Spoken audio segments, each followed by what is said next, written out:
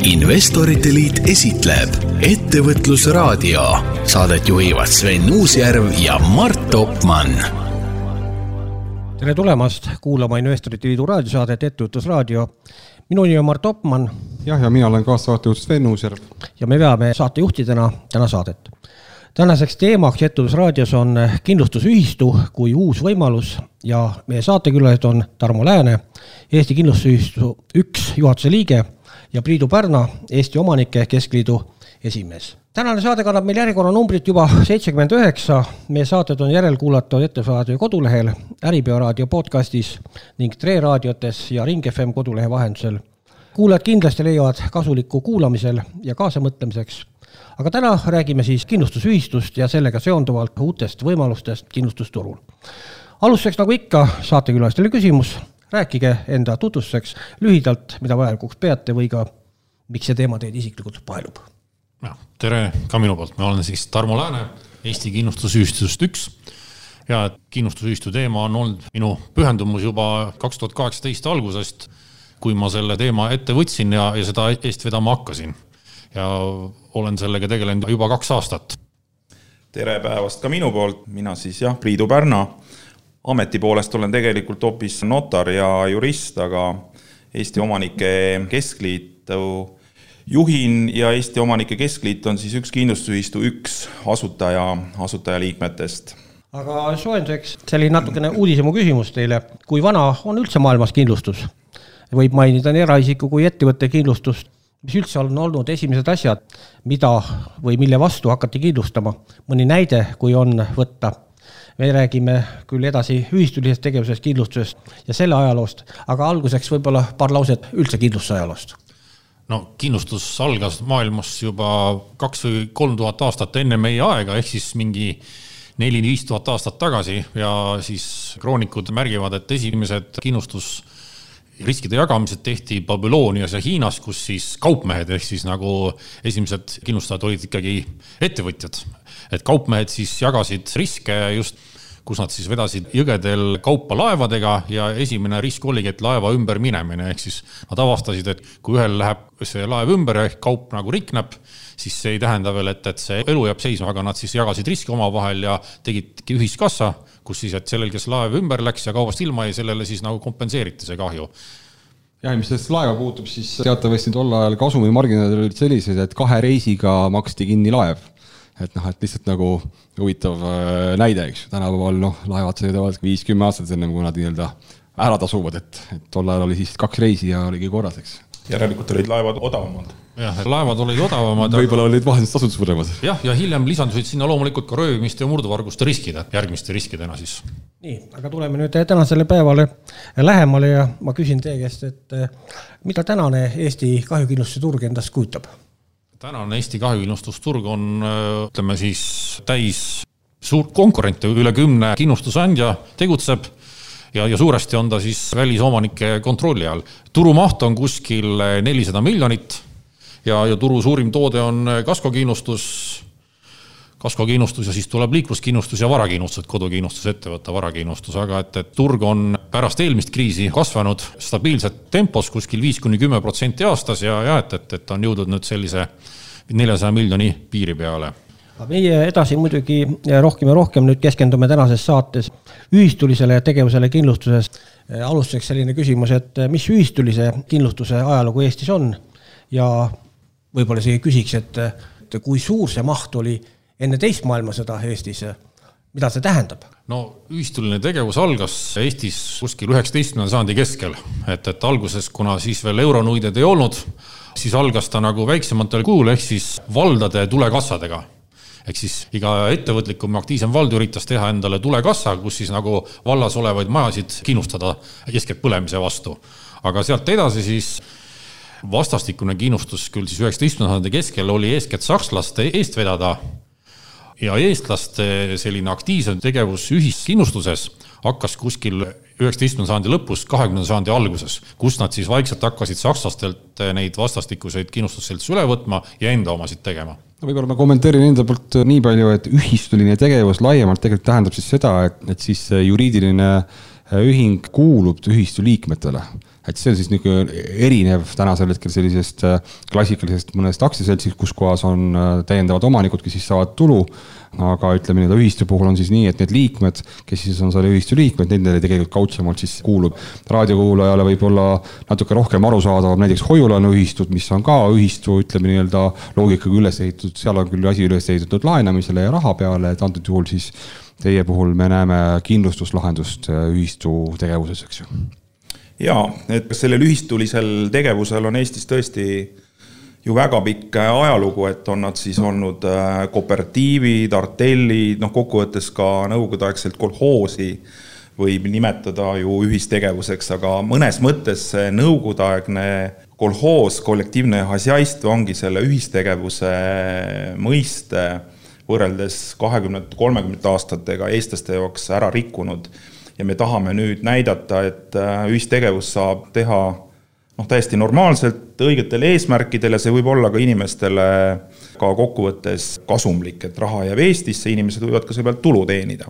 Mis on ühistute puhul väga suur erinevus võrreldes kapitaliühingutest, aktsiaseltsidest, osaühingutest, on see, et ühistu liikmel on üks hääl, sõltumata sellest, kui palju sa raha sisse panid. Mina saateks valmistudes olin tõsiselt üllatunud. Ega ma ei ole selle teemaga ka varem tegelenud, et enne teist maailmasõda Eestis ühistulisele kindlustusele kuulus ligi 40% turuosa. See on muljetavaldav number ja ma ei saanud pärast seda hästi aru, et miks ühistuline kindlustustegevus ei ole sündinud. Eesti riik on juba peale taasiseseisvumist varsti 30-aastane, et miks seda varem ei sündinud. Ja võib-olla siit küsis ka juurde, et mis need põhilised argumendid siis nüüd olid, et lõpuks seadusandja seadusmuudatuse vastu võttis? Ma arvan, et kohe pärast taasiseseisvumist ei sündinud ühistud sellepärast, et selline valdav arusaam finantsvahendusteenustest oli see, et see, mis tuleb välismaalt, on usaldusväärne ja see, mis ise Eestis tehakse, et see on pigem selline nagu küsimärk, et ei ole nii usaldusväärne, ehk siis me usaldasime väliskapitale rohkem kui oma kapitali. Ja, aga see tegelikult oli analoogne ka meil siin 90-ndatel, kui me uuesti iseseisvusime, et täpselt samasugune reaktsioon minu hinnangul. See oligi, aga nüüd, kui ikkagi juba Eesti kapital tõstab pead ja eestlased usaldavad teineteist järjest rohkem, et siis ongi selline, nüüd on viimane aeg seda ära teha ja ehk siis pinnas on väga soodne ühistulise tegevuse loomiseks.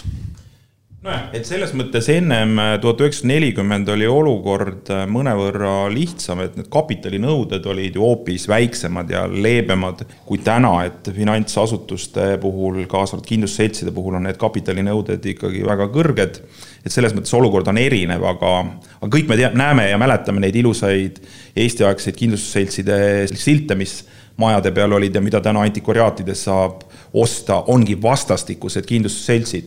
Need olid kogukonnapõhised, väiksed kindlustusseltsid, aga nad toimisid vastastikuse aitamise ja kahjude korvamise põhimõttel. Seda täna Eesti kindlustusturul tõesti pole.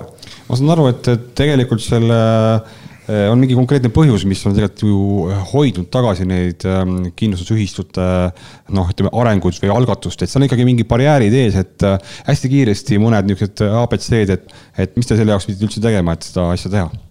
Ega kui lugeda neid kroonikuid siit eelmise sajandi algusest, siis täpselt samamoodi seadusandlus on ikkagi esimene asi, mis kas siis lubab ühistulist tegevust või ta ei luba ja täpselt samamoodi oli ka nüüd, et seadusandlus ei võimaldanud ühistulist kindlustustegevust praegu teha, aga aastast 2019, 2. märts on siis kindlustustegevuse seaduses jällegi tulundusühistu ettevõtlusvorm on sees ja lubatud. No siis on hästi. Meie teeme kiiresti väikse pausi, raadiokuulaja olge meiega, tuleme kohe tagasi. Muuda oma tee finantsvabaduse saavutamiseks võimalikult lihtsaks. Tule ja liitu Investoriteliiduga. Investoriteliit.ee. Investeeri oma vaba raha otse Eesti kasvuettevõtetesse. See on sinu tee finantsvabaduseni. Mõtle suurelt Investoriteliit.ee või helista 15335 15335. Tervist ei huvita, milline on sinu palk või kui ilus sa oled. Tervis on alati valmis sind hoidma. Ainus, mida tervis tahab, on, et ka sina hoiaksid teda. Meravita tervisepaketid hoiavad sind tervena. Tutvu tervisepakettidega lähemalt Meravita terviseportaalis meravita.ee või helista tellimiseks 15225.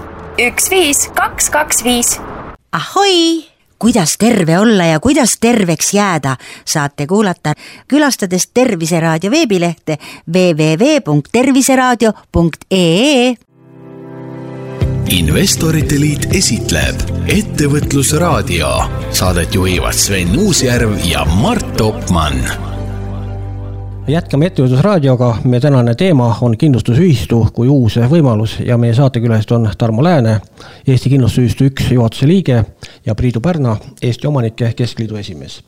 Aga läheme nüüd edasi sellise küsimusega ja proovime lahata kindlustusühistu ärimudelit ja võib-olla siis ka võrrelda seda pisut tänaste kindlustusseltsidega. Räägime siis nii mudelist endast ja turul konkureerivat toodete osas võrdluses kui teie nägemuses. Et ärimudel on selles mõttes väga lihtne, et kindlustusühistu luuakse liikmete poolt ja ta tegutsebki liikmete huvidest. Pakub siis selliseid teenused ja tooteid, mida liikmed soovivad ja loomulikult ta peab olema jätkusuutlik. Aga et kindlasti siis kindlustusühistust eesmärk ei ole mitte kasumi maksimeerimine, mis on aktsiaseltsi ja Euroopa äringu puhul täiesti normaalne ja loomulik, vaid just, et oma liikmete rahulolu maksimeerimine. Ja kui vaadata nüüd, mida me kõik kindlustusvõtjatena ehk klientidena sooviks, siis eeskätt sooviks ju häid soodsaid kindlustusmakseid ja sealt edasi siis juba teisi boonuseid. Ehk siis nagu see soodne kindlustusmakse on ka selle kindlustusühistu ärimudeli põhiline sõnum. Ühelt poolt, teiselt poolt on see, et kindlustusühistud eristuvad Euroopas just aktsiaseltsitest selle poolest, et nende kindlustusmaksetes on hüvitiste osakaal kõige suurem. Jällegi sellel samal põhjusel, et nad ei pea seda kasumit maksimeerima, vaid nemad eeskätt tahavad oma liikmete ja ehk klientomanike rahulolu maksimeerida. Ehk siis kindlustusühistud on just need, kes hüvitavad kõige rohkem. Ma vaatasin tabelit, kus olid erinevad Eesti kindlustuse aktsiaseltsid ja seal hüvitiste osakaal oli kuskil 50-55 kuni 60-65-ni olennud seal erinevatest kindlustusseltsidest.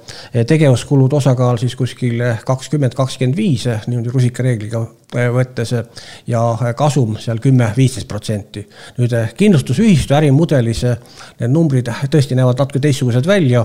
Hüvitiste osakaal on rehkendatud kuskil 75% peale, tegevuskulud osakaal umbes 20% peale ja kasum 5%. Nii ongi.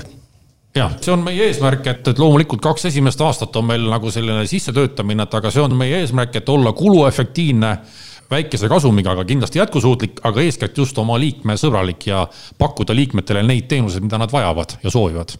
Aga te olete ka rõhutanud seda, et oma tegevusega kindlasti aitate arendada ettevõtlust Eestis. Kuidas see välja näeb? See ongi kaasav ettevõtlus, et iga liige on ka klientomanik ja omanik ongi juba ettevõtja, et loomulikult see ongi nagu suur väljakutse, et me üritame siis kaasata, panustama, investeerima siis ka neid inimesi, kes varem ei ole panustanud, kes igapäevaselt võib-olla siis börsil ei tegutse või ei ole ettevõtete omanikud, ehk siis see on meie kindlasti üks eesmärk muuta Eestit ettevõtlikumaks ja need eeskujud just sellise, kas siis passiivselt ettevõtlikumaks või ka aktiivsemalt, kuidas sõltub juba inimesest, et just, et kaasata inimesi rohkem võtma ettevõtlusriski. Aga ma teen siis siin sellise statistilise täienduse, et kui täna tegutsevad kindlustusaktsiaseltsid umbes 97% tekkinud kasumist viivad välja, kuna nad kuuluvad välismaistele omanikele, siis kindlustusühistu äriplaanis on see raha kõike kavas investeerida Eestis edasi. Ja, loomulikult, et ikkagi see ärikasum jääb loomulikult Eestisse, sest ikkagi need liikmed on eeskätt Eesti kodanikud, Eesti ettevõtted. Aga jah, et kui me räägime sellisest nagu turgude võrdlusest, siis Eesti nagu kahjukindlustusturg on tõepoolest, et täiesti nagu välisomanike poole kaldu, et seal 96-97% kasumist läheb välja, mis on hetkeseis. Samas, et kui me võrdleme näiteks Eesti kahjukindlustusturgu Soome kahjukindlustusturuga, siis seal vastupidi kuskil 96, pigem isegi rohkem protsenti jääb kasumit Soome, ehk siis praktiliselt kogu kasum, mis teenitakse, jääb Soome. Ja kui me vaatame nüüd neid elatustasemet Eesti versus Soome, siis me näemegi, et Soomes on neid selliseid kindlustusühistu omanikke ehk klientomanikke on oluliselt rohkem ja nad on väga hästi tegutsenud, sest see kõik raha jääb Soome. Toome näiteks, et kui inimene tahaks täna Eestis investeerida kindlustusseltsi, siis teil põhimõtteliselt pole ju otse võimalust kindlustusseltsi investeerida ja sellest suhteliselt kasumlikust ärist osa saada, et kindlustusühistu eesmärk praegult on just Eesti inimestele luua see investeerimisvõimalus. Praegult, kus raha on vaba, võib-olla ka mõni otsustab pensionifondi asemel investeerida kindlustusühistusse, kuigi arvestades täna, mis toimub siin akende taga, see jutt võib olla hoopis homme midagi muud, aga ikkagi me tegutseme siin perspektiiviga ja perspektiivitundega ja loodame, et need turud rahunevad ja raha, mis on aktsiatest välja võetud, peab otsima hakkama uusi investeerimisvõimalusi. Et tegelikult meil Eestis on üks väga suur edulugu ju ühistegevuse valdkonnas on Coop ehk Eesti tarvitajate ühistu, millel on ju ka rohkem kui 100 aasta pikkune ajalugu, kus ka täna nendel kohalikel ühistutel on ju liikmed ja need liikmed saavad ka Coopi poodides teatud boonuseid ja kasumit. Nii et see mudel on tegelikult ajalooliselt olnud ja tegutseb täna Eesti turul. Saan võidet aru tähendab, et kui kindlustusühistu nii-öelda alustab tegevust, siis turul on tegelikult välja kujunenud mingisugused klassikalised kindlustusliigid, mis tegelikult on oma aja jooksul juba ennast nagu ära kalibreerinud või ära tasakaalustunud, on väga selge statistika, kuidas sellel kindlustusliigil konkreetselt läheb ja see on ka tegelikult tänasel hetkel siis olemasolevate eraõiguslike kindlustusaktsiaseltside juhul põhiline kasum, mis siis ka nagu välja viiakse. Et kas ma saan aru, et teiega spetsialiseeritud siiski sellistele klassikalistele suundadele, kus kohas on võimalik väga selgelt aru saada, et millised on nii-öelda riskid ja pakkuda pigem sellist nagu klassikalist toodet, et ei lähe ju mingid nišse kindlustama. Meil on mõlemad suunad on tegelikult meie eesmärk. Esimesel aastal tõepoolest me ikkagi tuleme turule klassikaliste kindlustustootega nagu kodukindlustus, nagu ettevõtte varakindlustus, reisikindlustus, masinad, seadmed, millega saab siin traktoreid ja haagiseid kindlustada. Aga et kindlasti teisel aastal me hakkame ka tegema neid tooteid, mida siiamaani siis pole veel tehtud, nagu näiteks jahikindlustus, nagu metsakindlustus, ehk siis just need, see on ka see põhjus, miks paljud on tulnud ka meie asutajate ringi, et saada just neid tooteid, mida viimase 30 aasta jooksul pole siis praegune kindlustusturg välja pakkunud rahuldaval kujul. Just, et kui me nüüd vaatame tõesti selle ühistu asutajate ringi, siis juba see asutajate ring näitab seda, et mis on asutajate huvi võimalike kindlustustoodete järgi, et seal on asutajad tõesti lisaks Eesti Omanike Keskliidule, Eesti Korteriühistute-liit, Eesti Jahimeeste Selts, Põllumajandus-Kaubanduskoda, Talupidajate liit, Eesti Mesinike liit, mis näitab seda, et need on tegelikult paljuski need organisatsioonid, kes kindlustustooteid väga palju tarbivad, aga mõnel juhul tõesti ei olegi turul olnud kindlustustooteid, mida suured seltsid ei hakka nišitoodetena üldse pakkuma. Et meie eesmärk ikkagi oma kliendi rahulolu silmas pidades on jõuda ka just nende nišitoodeteni perspektiivis, aga me peame alustama ka suhteliselt klassikaliste toodetega.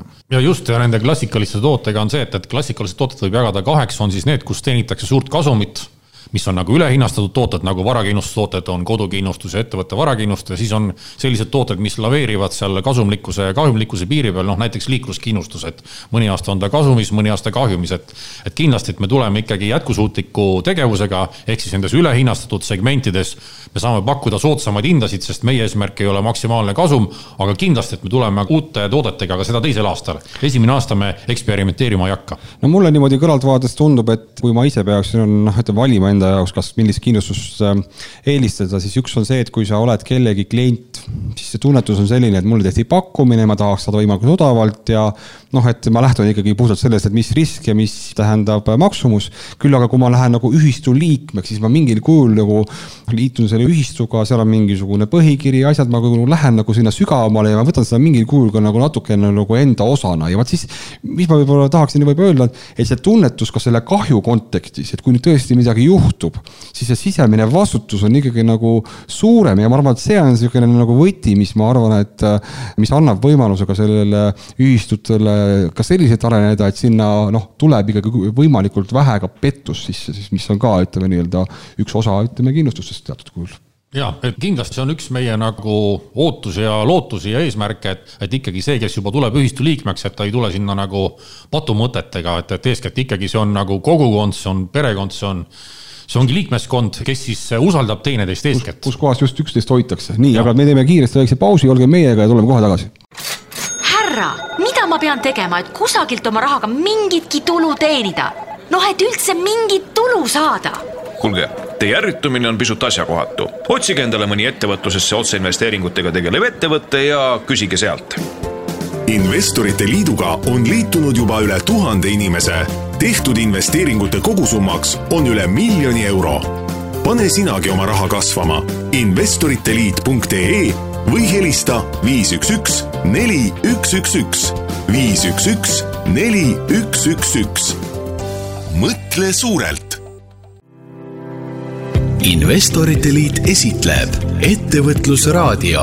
Saadet juhivad Swen Uusjärv ja Mart Opmann. Jätkame Investoriteliidu raadiosaatega Ettevõtlusraadio. Tänane teema on kindlustusühistu kui uus võimalus ja saate külalist on Tarmo Lääne, Eesti Kindlustusühistu 1 juhatuse liige ja Priidu Eesti omanike keskliidu esimees. Aga mulle tundub, et läheme nüüd üle natuke tõsisemale teemale. Kui karm tundub teile Finantsinspektsiooni juhend, regulatsioon, mis sätestab nõuded kindlustuse toimimise põhialustele, kindlustuse turustamisele ja nii edasi, sest valdkonna põhiselt te ju konkureerite turul olevate kindlustusseltsidega ja peate vastama kõikidele samadele solventsusnõuetele, on need siis tehnilised eraldused, maksejõulisus, tegevuse alustamisnõuete täitmine, edasikindlustusnõuded, juhtimissüsteemid, et kindlustusvõtjad oleksid maksimaalselt turvaliselt kaitstud.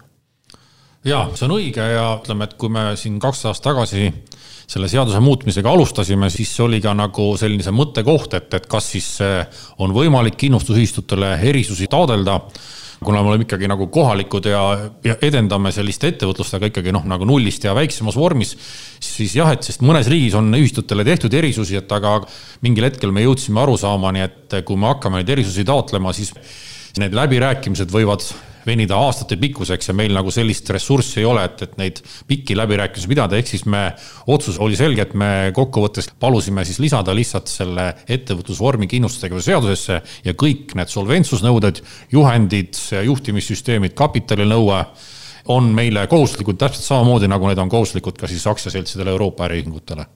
Nii et minimaalselt peab olema vähemalt 3 miljonit eurot tänas situatsioonis selleks, et tegelda elukindlustusega või tegelda liikluskindlustusega ja siin ei ole vahet, kas te kindlustate oma liikme akordioni liidu seltsi akordioni või kindlustate miljonilist Porschet ja nõuded on mõlemal juhul ühesugused.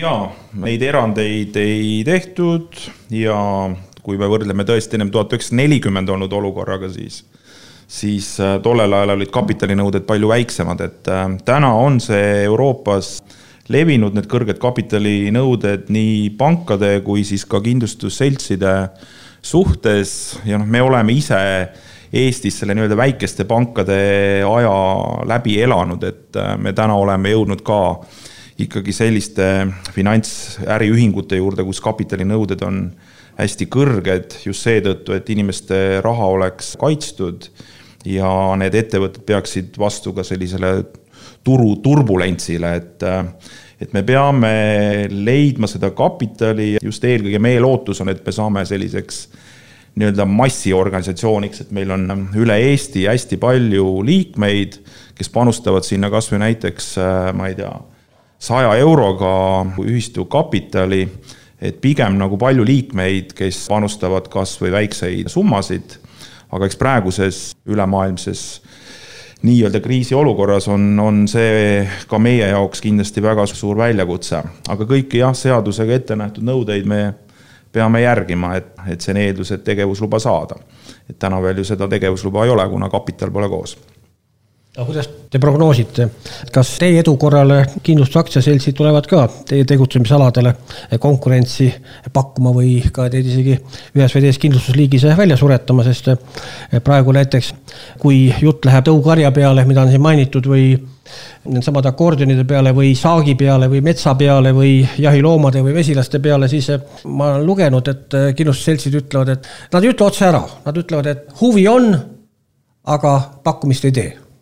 Kindlasti see konkurents muutub tihedamaks ja kindlasti neid tegevusi, mis me hakkame tegema, tegelikult on juba kopeeritud, et kui me oleme siin asutajate liikmete juures käinud oma tegevusi tutvustamas ja mõni on ka interneti postitanud, siis me oleme näinud, et konkurendid jälgivad meie tegevusi interneti kaudu nii palju kui võimalik ja mõni konkurent on ka käinud juba mõne asutaja juures oma teenuseid pakkumas, et selles mõttes, et praegune turuosaline, siis ma pean konkurent silmas, et see tegevus toimub juba praegult ja ega praegused turuosalised loomulikult ei ole rõõmsad selle üle, et tuleb nagu turule just nimelt siis praeguseid kliente kaasav kindlustusandja ja ka juba seadusandluse väljatöötamise käigus oli seda tunda, et meid nagu väga ei soosita praeguste turuosaliste poolt, aga meie energia oli siis suurem ja tugevam kui vastu töötav energia.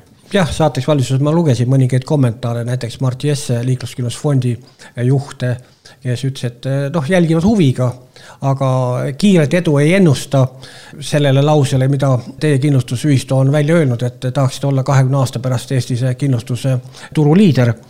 Aga mul on küsimus natukene kõrvalt siit. Kas te olete äriteelt elukindlustusühistu tuleva konkurent ka, kus te mõlemad tahate hakata ampsama teisest pensionisambast vabanevat raha, kui teda nüüd üldse veel vabaks jääb, teie otse kindlustusühistusse? Tuleva on olnud algusest peale meie väga hea koostööpartner, nad aitasid oma nõu ja jõuga ka seadust muuta, ehk siis tulundusühistu ettevõtlusvormi kindlustustegevuse seadusesse lisada, ehk siis, et Tulevaga me kindlasti konkurendid ei ole ja meie küll mitte üheski plaanis ei ole siiamaani olnud elukindlustusega tegelema hakkamine, et meie pädevus ja kompetents ja ambitsioon on kahjukindlustus praegult, et Tuleval on see põhikirjas tõepoolest elukindlustusühistu võimalus olemas, aga et Tulev on meie väga hea koostööpartner, et kindlasti mitte konkurent. Pigem pensioniühistu Tuleva selline ärimudel ja selline edukas start ja edu ka suure hulga inimeste raha kaasamisel andis meile kindlustunnet, et see ühistegevus ka kindlustussektoris võiks olla perspektiivne, et Tuleva edu võiks ka olla meie edu oma varakindlustuse valdkonnas. Ja tõesti Tulevaga seotud inimesi on ka näiteks meie kindlustusühistu nõukogus, nii et selles võimaliku vabaneva raha suhtes me küll võime konkureerida, aga mitte osutatavate teenuste mõttes ja pigem nagu hoiame kokku kõik, kes ühistegevuse valdkonnas Eestis toimetavad. On need siis hoiulaenuühistud, ka Tartu hoiulaenuühistu on näiteks üks meie asutajatest ja nõukogu liige. On nad siis pensioniühistud, muud ühistud, et me üritame ka seda ühistegevust kuidagi koos konsolideerida ja huve ütleme siis ka seadusloomes ühiselt rohkem esindada. Jah, et meie just nagu ikkagi see eesmärk ka globaalne, nii globaalne kui see Eestis saab olla, on eeskätt just ühendada neid siis kõiki neid jõude, mitte vastandada ennast nüüd otseselt kellelegi. Kellega te üldse näete siis veel koostöövõimalusi, on see siis kindlustuses või erinevates riskiprofiilides? Eeskätt nüüd, kui me läheme asutajate ringist laiemaks, siis loomulikult, et näiteks tervishoiusüsteem on see, keda me veel siiamaani pole kaasanud, aga kus on kindlasti väga suur potentsiaal, kus on ka, ütleme siis, kui vaadata Euroopasse, on ühistud olnud väga nagu edukad just õnnetusjuhtumi ja tervishoiukindlustuste teenuste pakkumisel, et see on kindlasti üks koht, aga et niimoodi üldiselt väljendades, siis me otsime kõiki neid kohtasid, mis on Eestis, kas on siis hetkel kindlustuskaitseta, nagu näiteks jahimehed, kelle me juba leidsime, või siis on ülehinnastatud segmendid, kus on inimesed maksavad selgelt rohkem, kui nad peaksid maksma. Need ongi varakindlustused esimese asjana, kus on siis väljamaksutase ehk siis hüvitiste osakaal kindlustusmaksesse on alla poole. Et see on selge, et inimesed maksavad liiga palju, nad võiksid maksta oluliselt vähem. Ja see ongi nagu need ülehinnastatud kohad ja kindlustamata kohad on need siis segmendid Eesti turul, mida me eeskätt nagu sihime. Ja teistpidigi on ka see, et elukindlustus teatavasti on ju, ma ei tea, kas nüüd päris maailmas, aga Ameerikas näiteks number 1 kindlustus, see nii-öelda liik. Et see pole minu teada Eestis väga levinud ja ütleme, et minul on küll sellest ajast päris tükk aega möödas, mingi 10 aastat tagasi ma seda nagu vaatasin ja analüüsisin enda jaoks ja siis ma pehmelt öeldes jooksin kokku, kui mul hakkasid tulema siis nii-öelda need kahjuhinnad, et ma ei tea, mis need numbrid siis tol ajal olid, aga et nina siis, kui nina läheb ära, siis on 10 000 eurot, et kui kõrvad lähevad ära, siis saad 12 000 eurot ja siis kui jääd ühest silmast pimedaks, siis saad nii palju ja see kuidagi nagu tundus mulle nagu niivõrd nagu, ma ei oska, mis õige sõna on, aga et noh, et kui mul kõrvad peast ära tulevad, et noh, ma ei taha seda isegi seda 12 000 eurot, et see ei ole nagu see, mida me nagu püüdma läheme, on ju. Aga ütleme nii, et võib-olla see oli minu kasutaja poole reaktsioon, ehk teie professionaalid suudate seda asja veidi paremini maha müüa. No eks see on natuke selline Anglo-Ameerika mudel, kus me näiteks näeme ju ka praegult Ameerika Ühendriikides, kus tegelikult Trump püüab tagasi pöörata siis ka tervisekindlustusreformi, kus tegelikult väga paljuski elu- ja tervisekindlustusest rajanebki erakindlustuslepingutel. Mandri-Euroopas, kaasa arvatud Eestis, meie nii-öelda tervis ja haigused on kaitstud läbi teise mudeli, läbi maksude ja läbi haigekassa.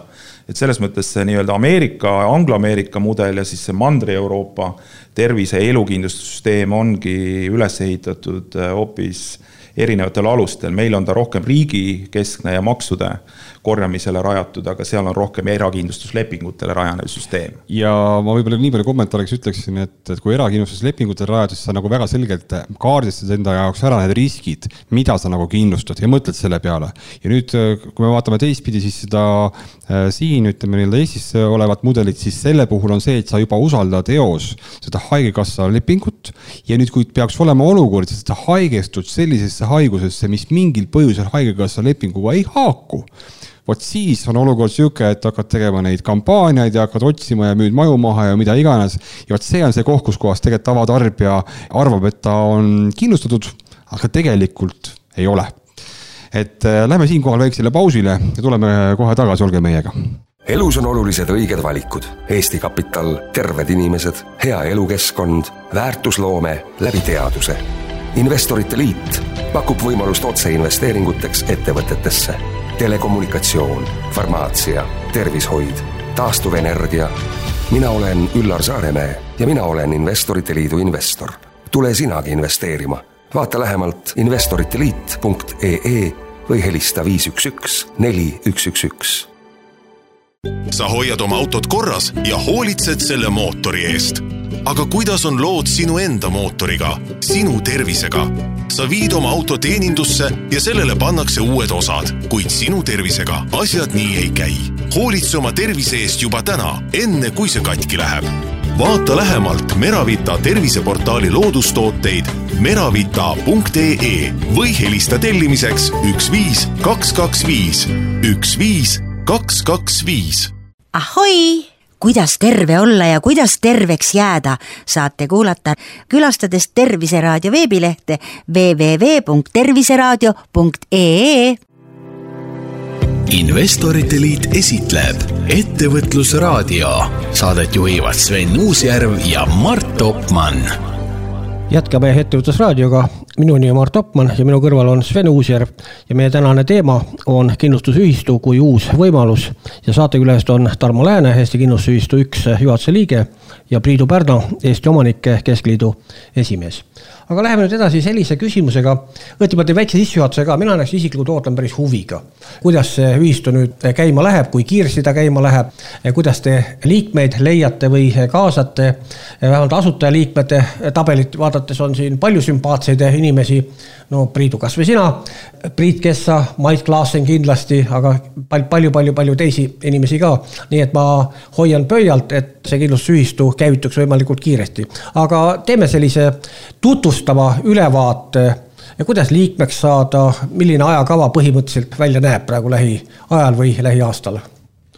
Ütleme, et me alustasime kapitali kogumist ja siis asutajate ringile lisaks ka liikmete kaasamist veebruari alguses ja see on käivitunud sellist enam-vähem, aga et nüüd on selge, et kuna nüüd on see koroonaviiruse kriis on käes, et siis see nüüd nagu selgelt pikendab meie kapitali kogumise aega ja et me praegu seda lõppaega ei oska öelda, aga me loodaks siiski, vaatame, kui kiiresti see koroonakriis nagu laheneb ja siis sellest tulenevalt vaatame siis, et kui me selle üle elame, et siis meil läheb ilmselt siiski 2-3 kuud aega, et see kapital nagu kokku saada, sest et tegelikult me ju praegult 100% keegi ei oska öelda, et mis nüüd juhtuma hakkab edasi. Aga et jah, et me oleme kapitali kogumist alustanud, juba liikmeid on tulnud, see on olnud meeldiv, mõni liige on juba isegi mitu korda panustanud, aga just, et see hetkel peame selle koroonakriisi üle elama ja siis me saame ka edasi tegutseda.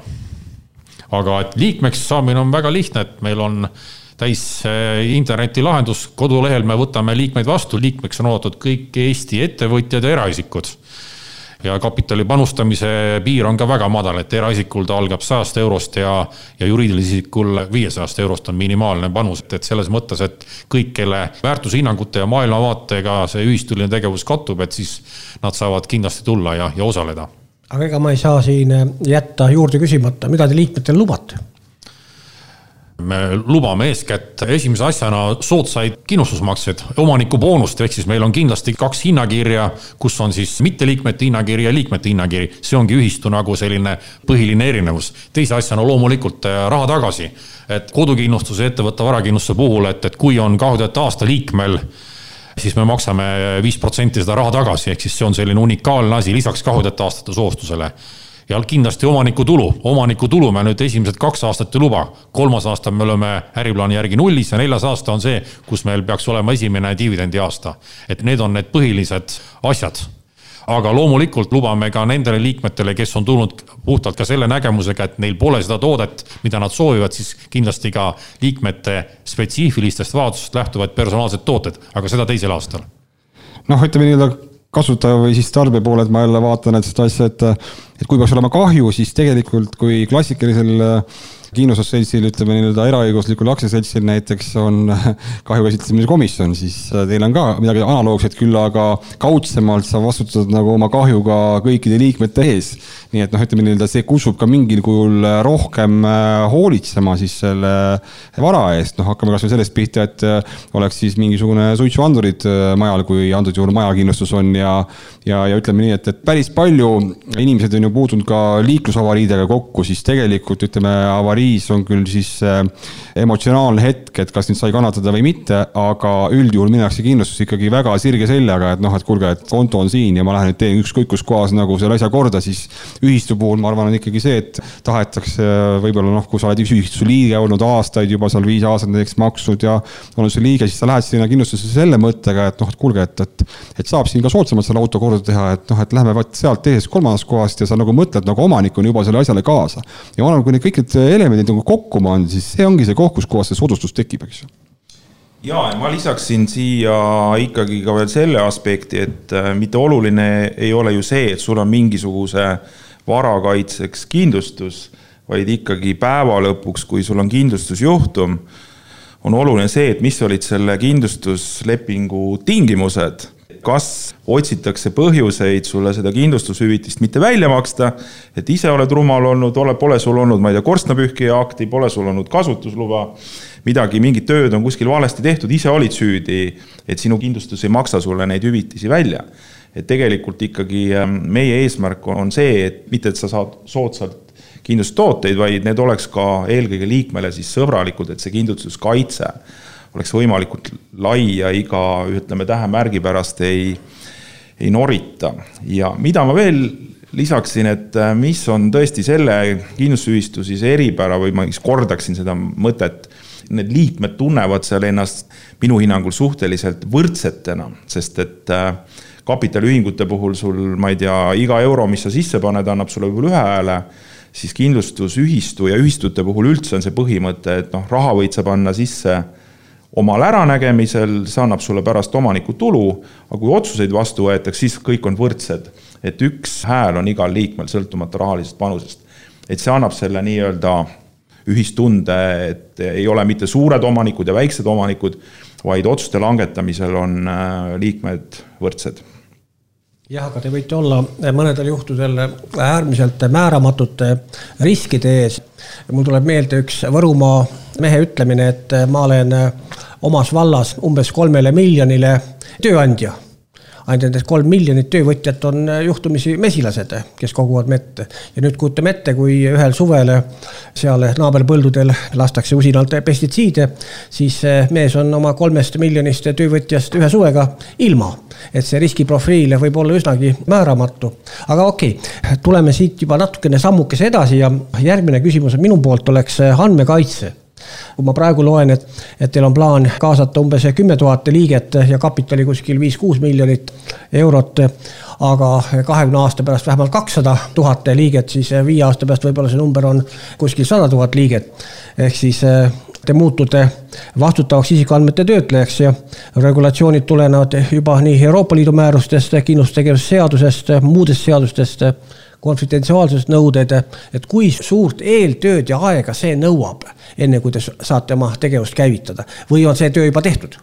Andmekaitse on kindlasti väga oluline ja aktuaalne teema, aga et tegelikult me oleme juba isikuandmete kogumisega alustanud ja üks meie koostööpartnerid on ka maksekeskus, kellel on omad standardid ja ütleme, et meil on selline esimene andmekaitse eksam juba tehtud koostöös maksekeskusega, ehk siis meie kodulehel ju kogume andmeid ja meil on ka juba vastavad dokumendid, tingimused välja töötatud ja ka hoiame andmeid turvaliselt, et selles mõttes, et meil on selline esimene andmekaitse eksam on tehtud ja kindlasti, et kui me nüüd laiendame tegevust, tulevad uued programmid, siis me jätkame seda andmekaitse nõuete jälgimist, et see on nagu ülioluline, et me pakumegi turvalist isikuandmete kogumise teenust. Küsin korraks kohe niimoodi vahele, et kui palju ühistu liikmed üldse pääsevad ligi siis nendel andmetele, et kui kellegi peaks mingi kahju juhtuma, et ma kujutan ette, et kui mingi hetk on ikkagi 5000 ja 10 000 liiget, siis vähetõenäoline, et see õnnetu inimene, kellel siis mingi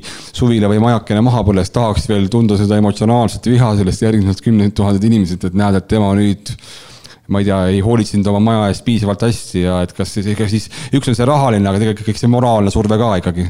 Just, et seda nüüd arvata, et seal kindlustusühistu üldkoosolekul hakatakse arutama mingisuguseid kindlustusjuhtumeid ja üksikasju, et seda kindlasti mitte. Et kui meil on massiorganisatsioon ja meie lootused tuleb hästi palju liikmeid, siis tegelikult põhikiri näebki ette, et see ühistu et ta suudaks toimida ja otsuseid vastu võtta, siis on ka ühistul selline vaheorgan nagu volinike koosolek.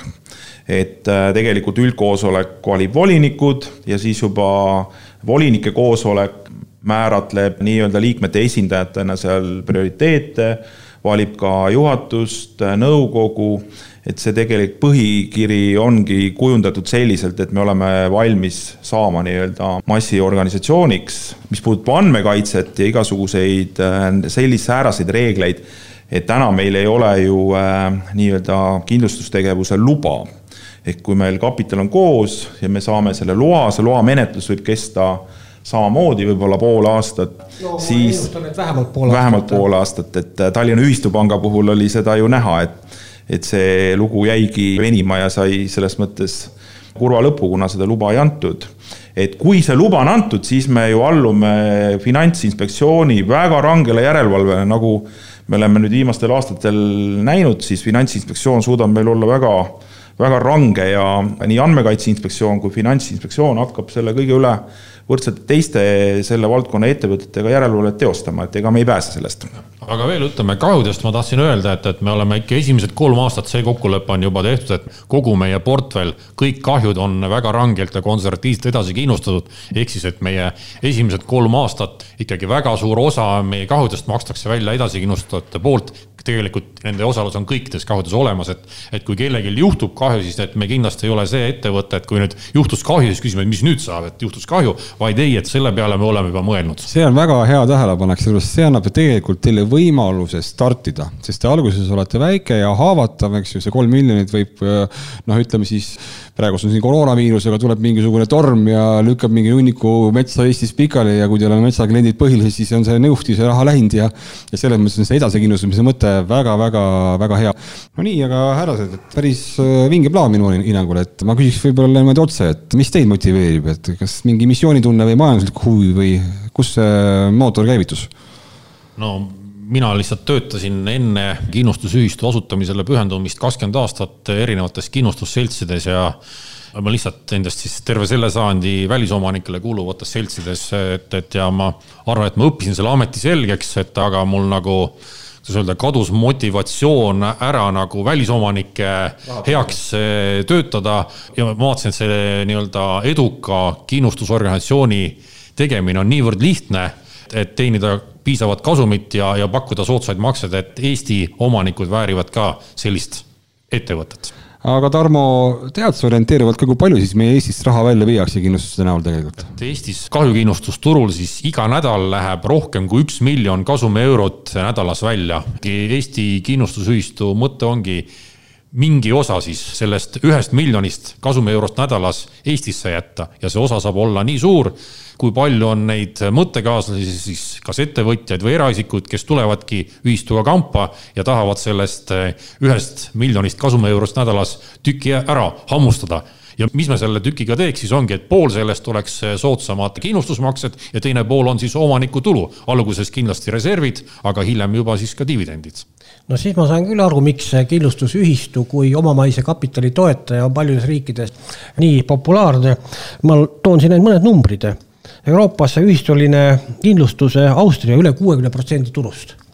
Rootsi 47%, USA 37%, Jaapan 41, Prantsusmaa 47, Saksamaa 44. Et olla konkreetne, siis andmed on advokaadibüroo Lextal tunnustatud omal asjatundjatelt Olav-Jüri Luigelt ja Alar Urmilt. Et siinkohal esitaks isegi väikse kiusliku küsimuse vahele. Et miks siis kindlustusühistuline osa Eesti kindlustusseadusest 2015 välja jäi? No see oli siis olemasolevate turuosaliste tugev lobitöö, et sellel hetkel nad olid tugevamad kui kindlustusühistu pooldajad, aga siis 4 aastat hiljem oli see juba jõuvahekorrad teistpidi. Mina olen kõrvalt näinud Tarmo tegemisi ja pühendumist selle kindlustusühistu asutamisel, et kui ta tuli ka Eesti Omanike Keskliidu ette sellest ideest rääkima, siis meie otsus oli kas minna sellega kaasa või mitte.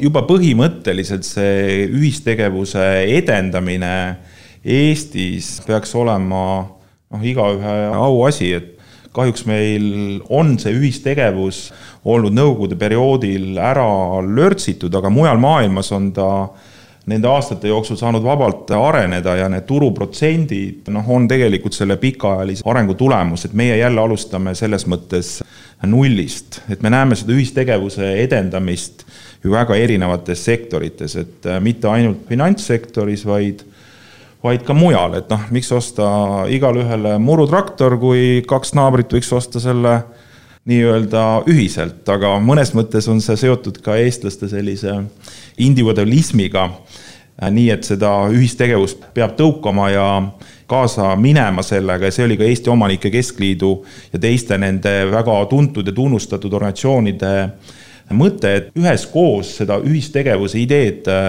tõugata, et minul mingisugust majanduslikku huvi ja kasu isiklikus plaanis ei ole, kui eesmärk just seda ühistegevust üritada edendada nii, et see oleks meie liikmetele kasulik.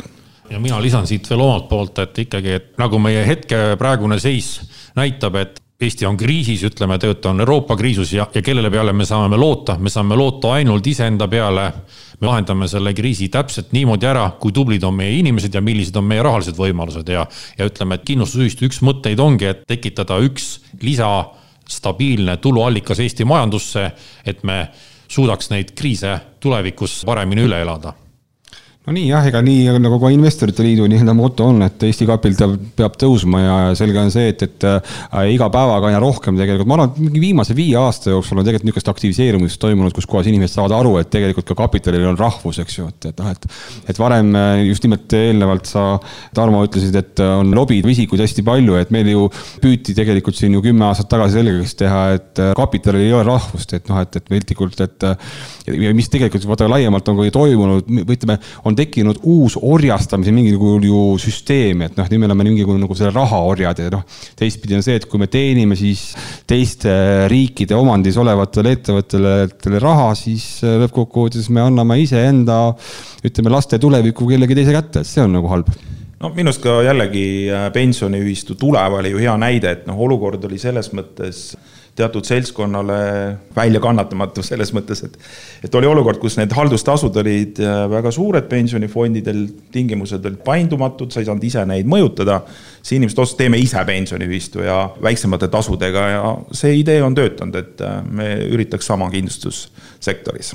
Just. Ja võib-olla kokkuvõtteks täna saatele ma enda poolt ütlen oma mõtte või kommentaari siis siia selle, et mulle väga meeldib see, et teil on alguses võimalik neid kindlustusi, mida te oma siis ühistu liikmetele pakute edasi kindlustada, mis tegelikult annab selle stardiks, selle vajaliku enesekindluse, et et kui te sünnite, siis te olete veel väike ja võib-olla ka haavatav, et sellisel juhul on see edasi kindlustatud, aga läbi selle mahu mingi aeg tekib teil piisavalt palju endale jõudu, ehk siis tegelikult olla mingi aeg täiesti konkurentsivõimeline kindlustusasutus ja see on minu hinnangul hästi tubli. Ja mis ma tahaksingi öelda, et ega kindlustusühistu missioon või eesmärk ongi tegelikult kasvatada Eestis pikaajalist turvatunnet, mille ülesehitamisel saavad siis kõik liikmed osaleda, et iseendale turvatunde ülesehitamine, kusjuures ta on ka siis majanduslikult jätkusuutlik. No nii, aga mina kutsun enda poolt raadiokuulajaid minema siis ühistu liikmeks. On mingi koduleht ka teil? Jah, eki.ee. Just, et sealt kaudu saate liituda kas või 100 euroga ja ma arvan, et selline hea sõnum või lihtsalt kaasamõtlemine mõnikord on rohkem väärt kui võib-olla miljonid. Küll need miljonid ka tulevad, kui inimesed olemas on ju nii härrased. Ja. Nii, aga meie tänasel hetkel tõmbame saate kokku. Me rääksime täna siis kindlustusühistust. Kõiki meie siis raadiosaateid saab järele kuulata Äripäeva podcastist, Ettevõtlusraadio kodulehelt. Ja härrased, täname tulemast ja soovime teile igati edu ühe Eesti kapitali põhineva kindlustusühistu tegemisel. Aitäh! Aitäh! Ettevõtlusraadio tõid teieni Investoriteliit. Saade on järelkuulatav Ettevõtlusraadio kodulehel ettevõtlusraadio.ee. Otsige Ettevõtlusraadio üles ka Facebookist. Kuulmiseni!